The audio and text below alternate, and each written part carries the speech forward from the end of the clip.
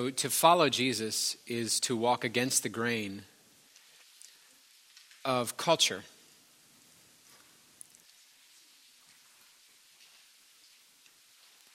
And to follow Jesus is to walk against the grain of your own personal preferences and opinions.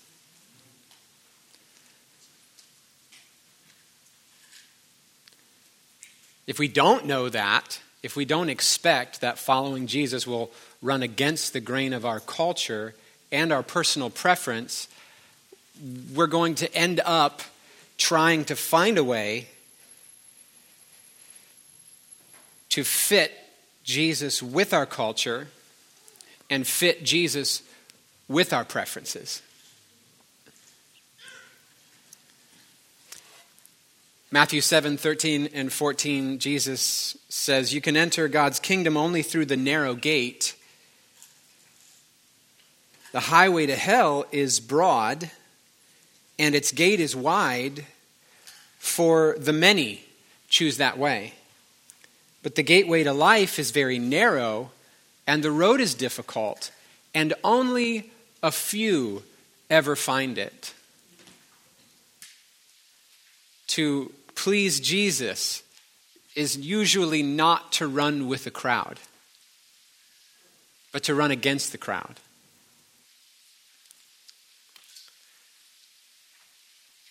I've been thinking a lot lately about really basic ideas like truth, really basic ideas like the necessity of having a relationship with your Bible,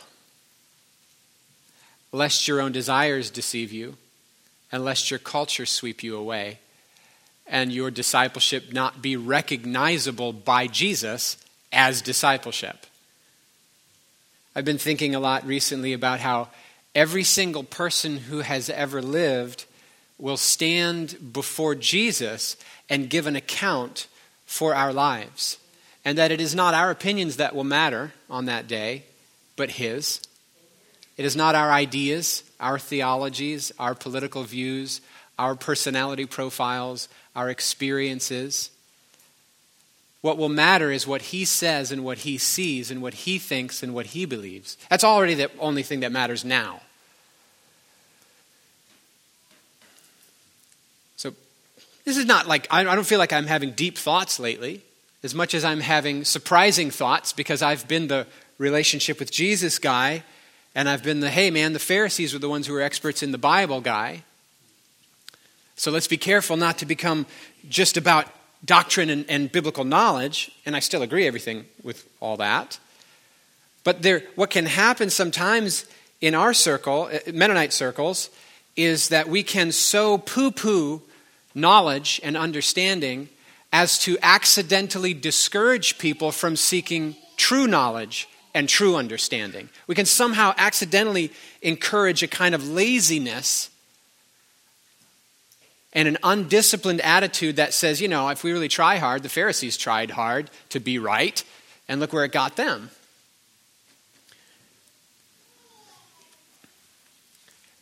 Paul says to young Timothy, "I solemnly urge you in the presence of God and Christ Jesus, who will someday judge the living and the dead when He comes to set up His kingdom." Notice how he's piling on weight to what he's about to tell him to do. "I solemnly urge you in the presence of God and Christ Jesus, who will someday judge the living and the dead when He comes to set up His kingdom." Preach the word. That seems so simple. Why do you need to pile up all this eschatological freight to just tell him, preach Bible, dude? Don't preach your opinions. Don't preach psychology. Don't preach the wisdom of the age. Don't preach your experience.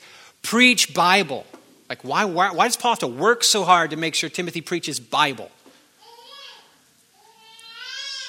He knows. She knows. Who am I? Who's doing that? She? Yeah, she knows. Preach the word. Be prepared whether the time is favorable or not.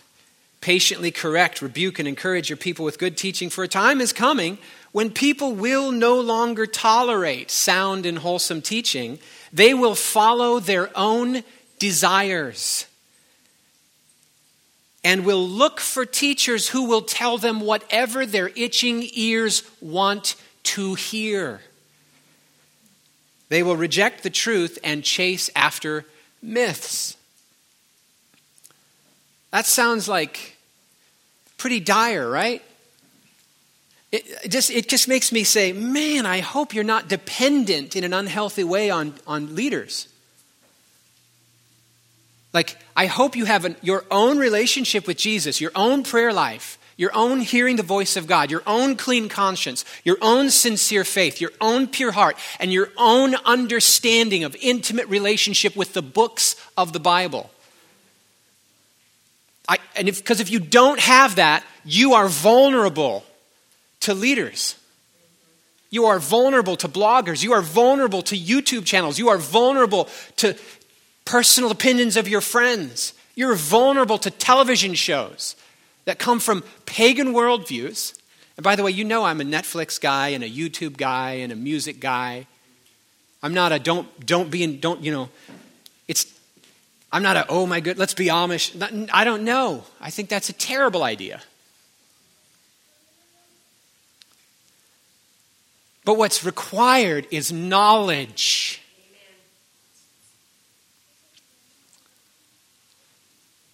What people are missing is the knowledge of God. And they're only missing it because they didn't savor it and treasure it and pursue it and honor it and seek more of it. So God gives us over when we reject the knowledge of God and don't consider it worth retaining. It says in Romans 1, he'll hand us over. He'll give us what we insist on if we push hard enough against him. He'll say, okay, fine, have it your way. And then when we have it our way, we become less and less like him. But what if we retain this knowledge, and what if we treasure it, and what if we seek more of it? Carrie's been reading Proverbs and processing situations with people close to us who are, not making good choices. And she's reading Proverbs and she's seeing just this imperative to seek wisdom, to seek understanding. With all you're getting, get understanding. Get wisdom. It'll preserve your life. So to follow Jesus means to go against the grain of your culture. It will always mean that. Because your culture, see, if you're embedded in your culture and your views come from your culture, then you're going to bump into the things in the scripture that Jesus says he requires, or what he doesn't approve of, or what he does approve of, or how life works, or how money works, or how sexuality works, or whatever the issue is. And you're going to because you're embedded in a culture, you weren't born in a vacuum. You come from somewhere and some time. There were people who shaped you. There are shaping forces in your life more than just Jesus. That was to get my microphone back on, if you didn't see it. My super glued microphone that I just fixed. There are shaping forces in your life other than Jesus. And now when you follow him, he will have to unschool you in what life wrongly schooled you. You'll know the truth. John chapter 8, Jesus says, abide in my word. If you continue in my word, you're my disciples, then you'll know the truth. And the truth will make you free. And then, of course, the people he's talking to say, what are you even talking about? We're not slaves. And he says, no, you are. You're slaves to sin. And you've been homeschooled by your father, the devil. These, you got to understand, these are Bible-believing, synagogue-attending Jews. So now I'm doing the thing that I always do. To put it in our cultural context, I was baptized with my class at 15, confirmed or whatever if you're Catholic, or these are church-going, tithing, attending, Bible-reading, Sunday school teaching Mennonites or whatever. And Jesus is saying, yeah, but you're a slave to sin. And they're offended by that, just as you and I would be if he said that to us. Who do you think you are? And then usually what he says is just, who do you think you are? I'm somebody. Rooted in what? Based on what? I do all this stuff. Okay. Knowledge of good and evil. Okay. See, this is why we got to start over, repent, and receive the kingdom as though you're little children, and start over from the beginning, because all the stuff you're doing is keeping you from receiving what I've already done. That is free. Proverbs 3, trust in the Lord with all your heart. Don't depend on your own understanding. Seek his will in all you do, and he will show you the path to take. Don't be impressed with your own wisdom. Instead, fear the Lord and turn away from evil, and then you'll have healing for your body and strength for your bones. This is so basic, right? To follow Jesus will mean going against the grain of your culture. To follow Jesus will mean going against the grain of your own preferences and opinions. Your own understanding will be violated. And so again, sometimes we get the impression from certain passages of Scripture that wisdom is bad. Like 1 Corinthians says that the wisdom of the world is foolishness to God, and the gospel of God, which is the wisdom of God, is foolishness to people. And so you get this impression that it's the folly of the cross that saves, so we shouldn't seek wisdom. You get that impression. Wrongly get that impression. But what it's really talking about is how worldly wisdom is bad. Because if you read later in that passage in 1 Corinthians, what he says is, among the mature, we do speak a message of wisdom. But what we speak is spiritual things taught to us by the Spirit of God himself. And unless you're spiritual, you don't even know what we're talking about. So he's not anti-wisdom, is he? He's anti-worldly wisdom. Or we hear 1 Corinthians 8, Paul says, knowledge puffs up, but love builds up. And then we say, that's why I'm never going to go study the Bible. Because I don't want to be a Pharisee. And that's not what Paul's saying at all. Paul had more biblical knowledge than most of the people who disagreed with him. But winning arguments and being smart is irrelevant in the kingdom. Because intelligence, isn't the same thing at all as wisdom. Those aren't even related. How many extremely brilliant idiots do you know? You can make an iPhone, but you can't love your kids correctly. What's that all about?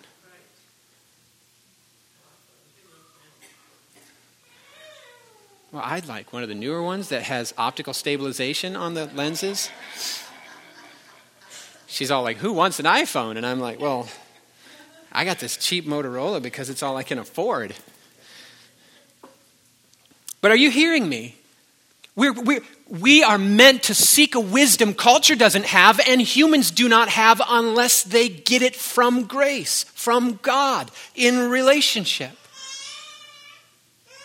We're meant to seek understanding. We're meant to seek the knowledge of God, not the kind of knowledge that puffs up, the kind of knowledge that says I'm right, the kind of knowledge that's there to prove my position, but the knowledge of God that comes through hearing and obeying the Word of God. This is so basic. I'm like, why am I even saying this to you?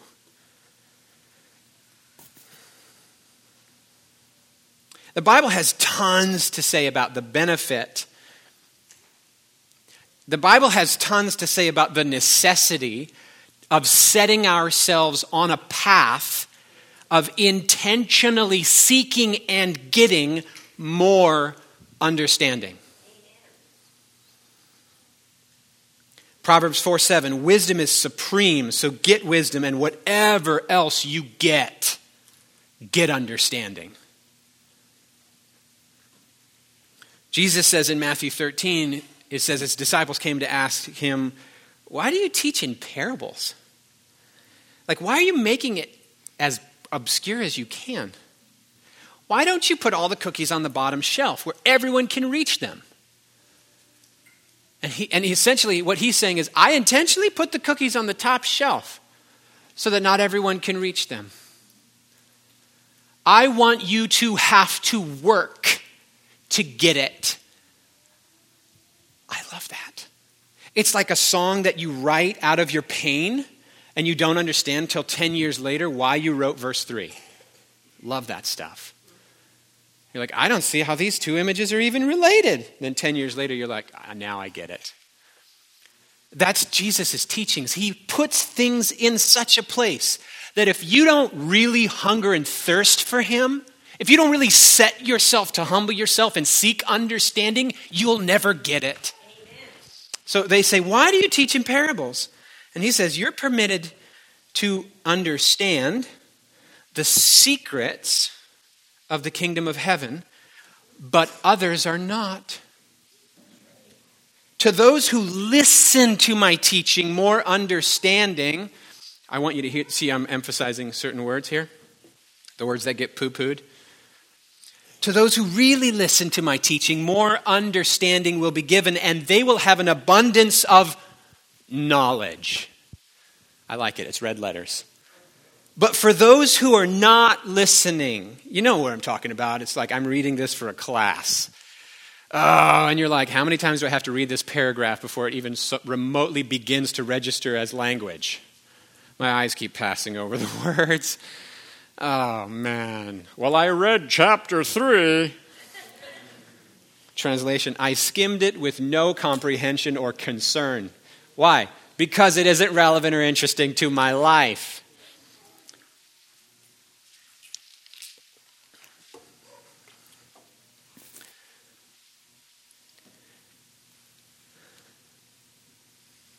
How many times in the New Testament does Paul pray for the Spirit of God to usher the saints into the knowledge of God that is given in Christ? Just you don't have to turn to any of these passages. It's usually the beginning of a book or beginning of a letter of Paul. He'll start with some sort of greeting and then a prayer. And in that prayer, very often, is this use of the word knowledge. So obviously there's some sort of knowledge that will puff up and make you a proud person who thinks you're right and other people are stupid and they're lucky to have you. But then there's a different kind of knowledge that will make you the kind of person who loves deeply and well. Amen. And this is the kind of knowledge Paul's praying for. Ephesians 1. Ever since I first heard of your strong faith in the Lord Jesus and your love for God's people everywhere, I've not stopped thanking God for you. I pray for you constantly, asking God, the glorious Father of our Lord Jesus Christ, to give you spiritual wisdom and insight so that you might grow in your knowledge of God.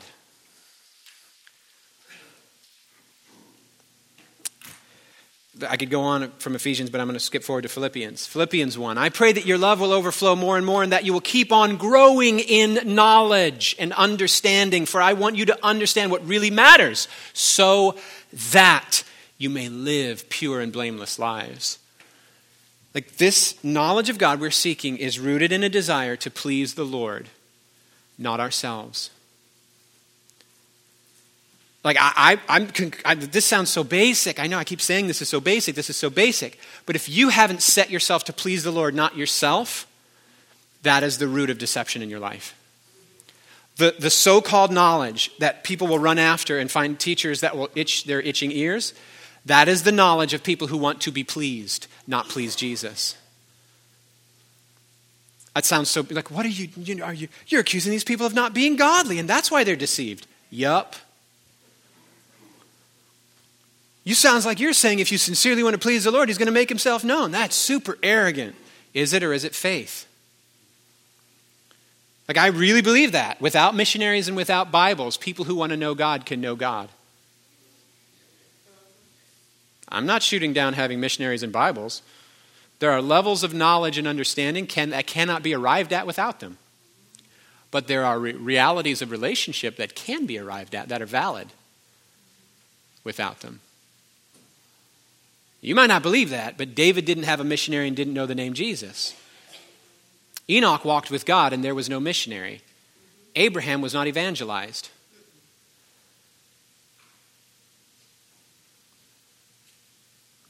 I really believe this. The Lord is found by those who seek him. Amen. He's also found by some who don't. And that's when us missionaries come in.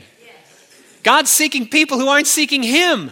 So he sends his people to the people he wants to make his people so they can become his people who weren't his people. And then if you want to get even more confusing, he sends his non-elect who became his elect to those who used to be elect who no longer are. Romans 9 through 11, it's like the slam dunk of the Calvinists. It also seems to contradict their Calvinism if you look carefully at certain portions. Anyway. But we are meant to seek a knowledge we don't have by nature and that we're not going to get from culture, but we'll never get it if we don't set ourselves to have like sort of certain basic desires, is that I don't exist to please me.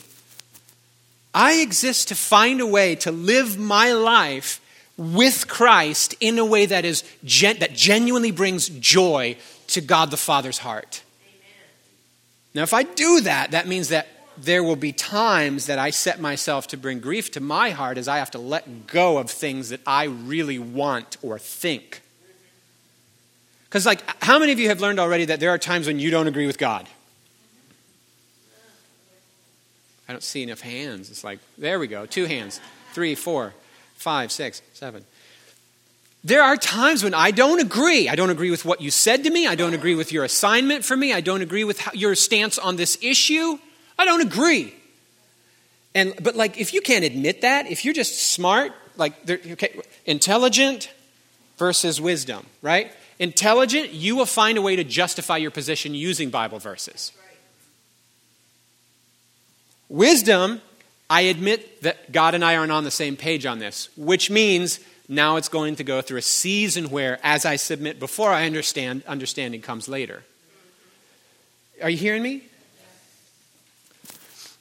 I was somewhere in Philippians. Anyway, let's go to Colossians. Colossians 1. Again, so we not stop praying for you since we heard about you. We ask God to give you complete, there it is again, the word, knowledge of his. You know I'm pushing this so hard, right? So that never again will you have an attitude that reading your Bible and obeying the voice of Jesus is not an extremely important activity, or that theology doesn't matter. Theology is not enough, but theology matters. Of course, theology is not enough. You can go to hell and be right. The demons have the right, good doctrine. You know, they believe all the right things. They can explain the Trinity far better than me. Doctrinally, they just hate the Trinity. And I might love the Trinity and get some doctrinal things wrong and Jesus be pleased. I'd rather be right and please the Lord.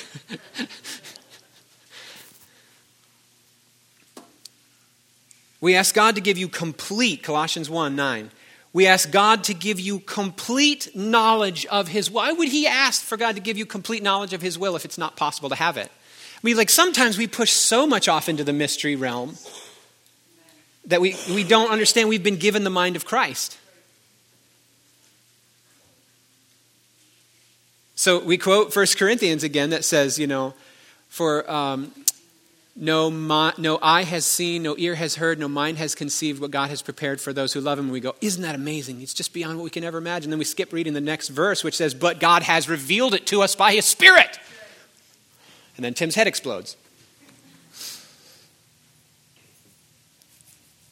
We ask God to give you complete knowledge of his will and give you spiritual wisdom and understanding. Then the way you live will always honor and please the Lord, and your lives will produce every kind of good fruit. All the while you will grow as you learn to know God better and better. Like, or you can coast and trust that it's the preacher's job to do it. It's terrifying. 2 Peter 1. May God give you more and more grace and peace as you grow in your knowledge of God and Jesus our Lord. And then he goes on and talks about this lengthy growth process where these building blocks are put in an order and built upon each other.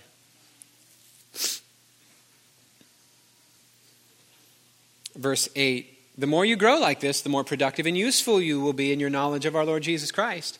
It's always got that goal in mind. This is about pleasing the Lord. Am I selling this yet? Are you buying this product that I'm selling, which is, hey, you need to set yourself to gain understanding and knowledge of the Lord? Because if you don't, you'll be deceived right along with your own dumb generation, whatever generation that is. Like, sometimes we get this idea that, like, ancient peoples were just stupid and modern peoples are great. We got cell phones, man. You know we're better than ancient people.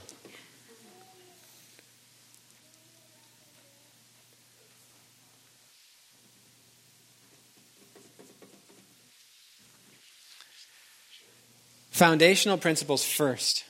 If we don't settle our foundational principles, God is God, I am not. I exist to please him and not the other way around. If that doesn't get settled, then you just open yourself to take the Bible and use it for your agendas. Your conservative agendas, your liberal agendas, your personal sin agendas, your I'm not going to forgive so-and-so agendas, whatever it is, your agendas. Whatever it is, your agendas. I say it all the time. The human heart is what determines our beliefs, because our mind naturally will justify or rationalize, make sense of what our heart has already chosen. So when I choose, I'm going to love my wife, guess what? My mind stops working on all the arguments for how she's an idiot. But if I choose that I'm going to stay mad at her with my heart, then my brain goes to work making sure that that position is solidified using reason and evidence. When I set myself to, I'm going to submit to Jesus on the issue of let's say when I was a young man, and I was like, okay, sex belongs inside of marriage, and not only does sex belong inside of marriage, but Jesus is even clearer. He's even clearer that lust in the heart is going down a path that's already sinful. So lust, masturbation, fornication, all this is off limits for me because I've said I'm here to please Jesus, not myself. Now, if I will make peace in my heart, I'm going to do this anyway. Before long, I'll develop a theology to make peace with this behavior.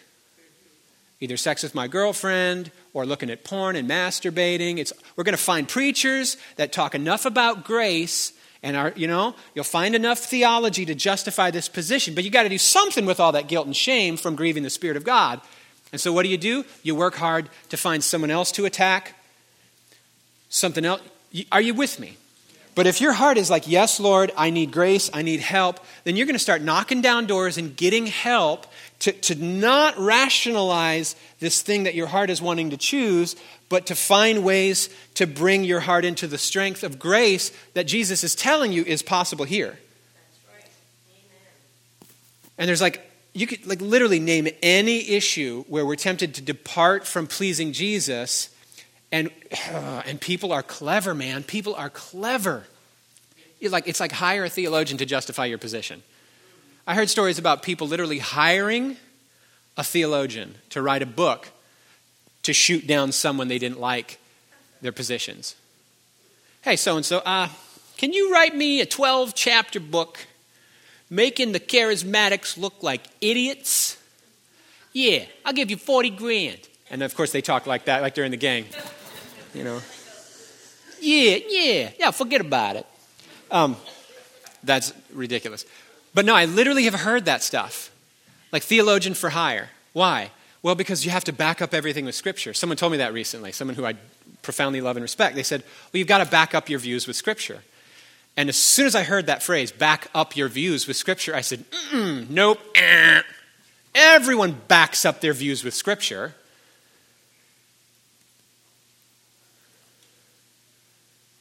We call it proof texting. You start with your conclusion and then you make your argument to justify it. Everyone does that. People who are right sometimes do that, and people who are wrong sometimes do that.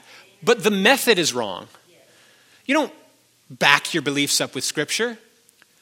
You form your beliefs in submission to Jesus in relationship with the primary place you hear him being the Scripture. And if your heart is like, I will please you, not myself. I will please you, not my church. I will please you, not my peers. I will please you, not my family. I will please you, not my culture. Then you're going to have a really healthy, pure theology. And you'll be unpopular because all who desire to be godly in Christ Jesus will be persecuted. Meanwhile, wicked people will gain popularity. I'm just quoting 2 Timothy. Heretical teachers will grow a following.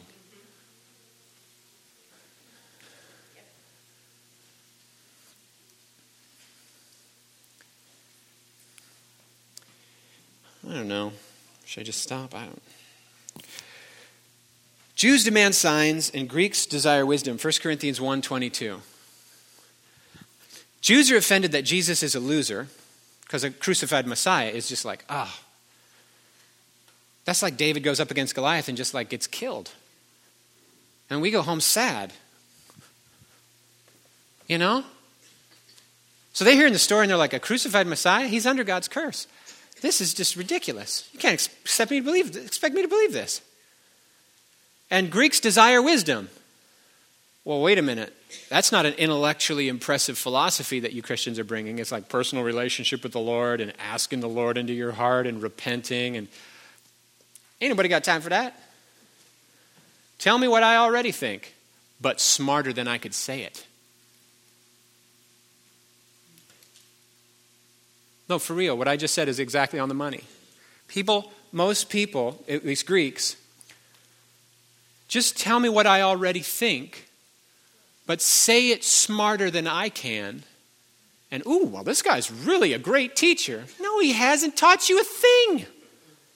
He's told you what you already wanted to know, what you already thought. He just used big words. In seminary, I developed this idea because I had to read these extremely intellectual articles proving really dumb points.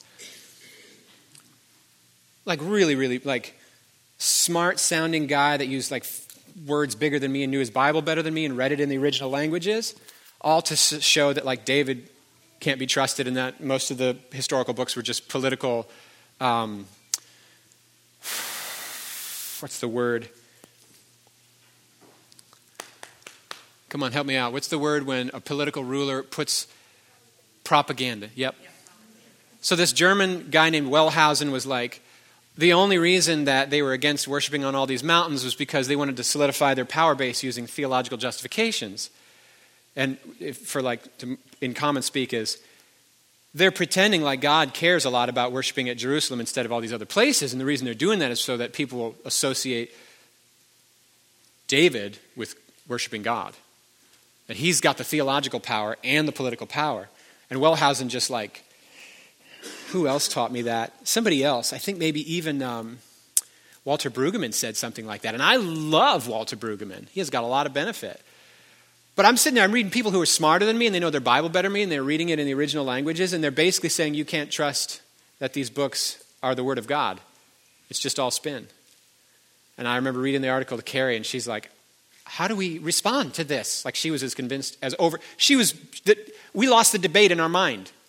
We lost, but the problem was it was dismaying and scary because it was like, well, do we trust our Bibles then? In other words, we were answering questions so I went to my professor and I'm like, what are you doing? How do we respond to this guy? He's undermining like the credibility of the Bible. And he goes, well, you don't have a right to doubt what God's done in your life. And I'm like, that isn't helpful. You can't shove me off the plank and be like, it's all your fault, you dummy. Gravity, it's not, you don't have a right to fall in the water. You put beliefs in my brain and didn't give me proper understanding and knowledge.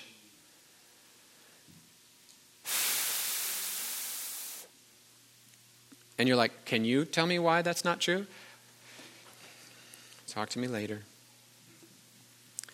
Our first principle's got to be, I heard Francis Chan say this, he's like, if God in the Bible was like, because Francis Chan's Chinese, he's like, if God in the Bible was like, Chinese people can pray as long as they're standing on their head, then I would be like, that's really weird and inconvenient, Lord. But he's the creator and I'm the creature and I'm going to do that.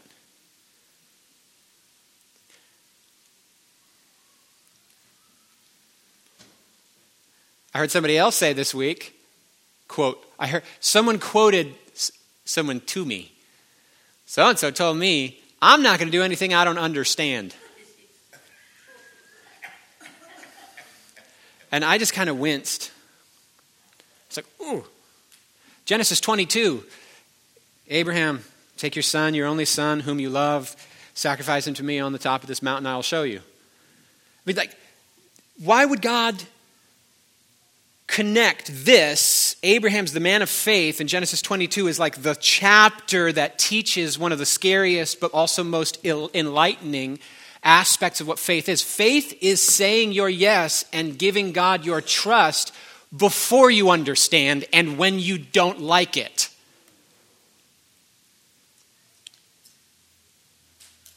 Am I saying that God's evil? No.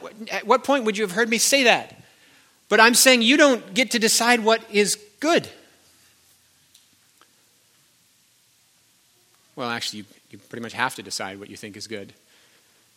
And you have to make a fundamental break with the idea that your understanding of what's good is as trustworthy as his. So Francis Chan's like foundational principle number one. If he's the creator and I'm the creature, and he says, Chinese people can pray to me as long as they stand on their head, then even though that doesn't make any sense to me and that's offensive to me and racist, I'm going to do it. Because all I want is him. And I trust that one day I will understand. Now, God hasn't said crazy arbitrary things like that in his Bible. But there are some things that are in his Bible that will contradict your culture sufficiently that you feel they are as foolish and stupid as having Chinese people stand on their head to pray. And then you're going to have a question in your heart. What will I do? But if you haven't settled that I'm here to please him, not me, then you will be tempted to adopt. I feel like I'm just repeating myself. Let's just finish this.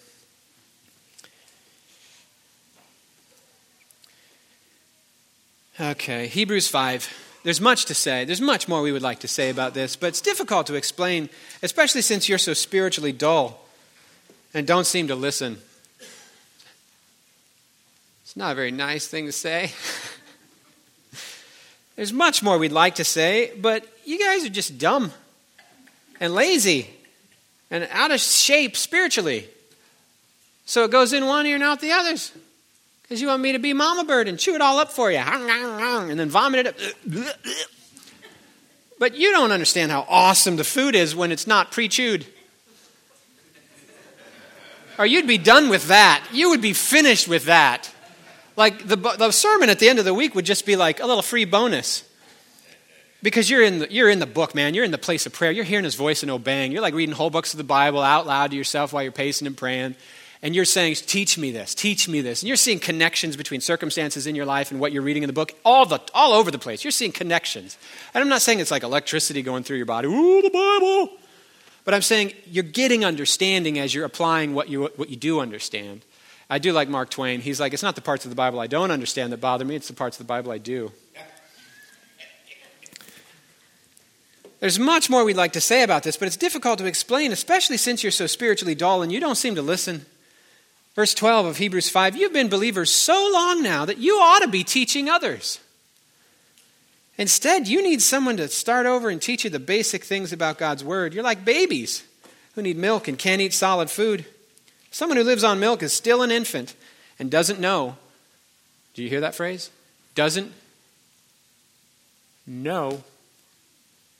No, knowledge, understanding, insight, wisdom. Doesn't know how to do what's right.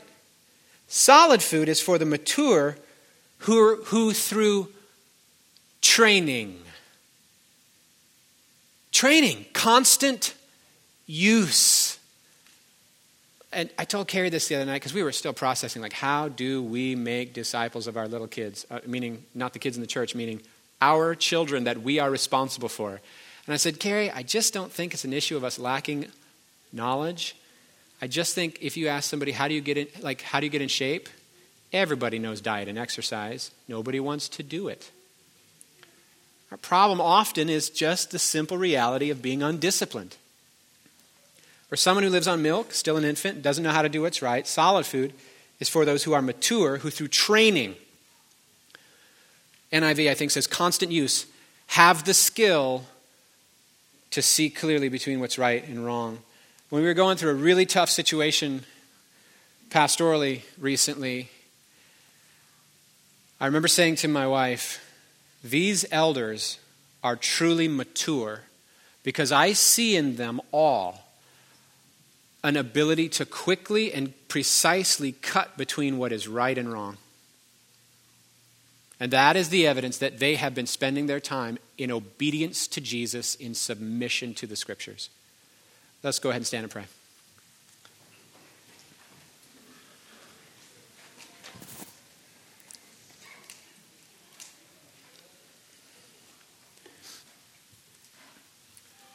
Holy Spirit, I ask that you would enlighten our hearts with a fresh hunger to know you better, I ask, God, that you would give us the desire to desire you. And Father, I'm also asking that we would make healthy commitments and then keep them because of integrity. And that because we keep the appointments with you that we've made in our heart, grace comes and fashions and molds us and shapes us. We're not our own handiwork. We don't make ourselves, but we present ourselves to you and you come. When we draw near to you, you draw near to us. So Holy Spirit, we invite you this week to give understanding as we open the book and we read, as we place our hearts in your presence and we talk to you and we listen for your voice as we surrender to you, God. God, make us a people who are personally disciplined and therefore stable and steady, not easily deceived by teachers that sound right but are actually wrong, not insecure about being deceived. Oh my word, I've just seen so many believers are always afraid they're going to be led astray, and I just don't relate to it in any way. And I ask in Jesus' name that you would make us a people that are not remotely intimidated or afraid of being led astray because we're so walking with you, yielded, with a clean conscience and a sincere faith and a pure heart. I say more, Holy Spirit. We're not trying to reinvent the gospel. We're trying to realize what you've done. God's people said, amen. If you have anything going on, which wrist is it, Tammy? The right? Okay, right thumb and the thumb joint. If you have any issues in your right thumb joint, please come let Tammy pray for you after service. All right, love you guys. You're dismissed.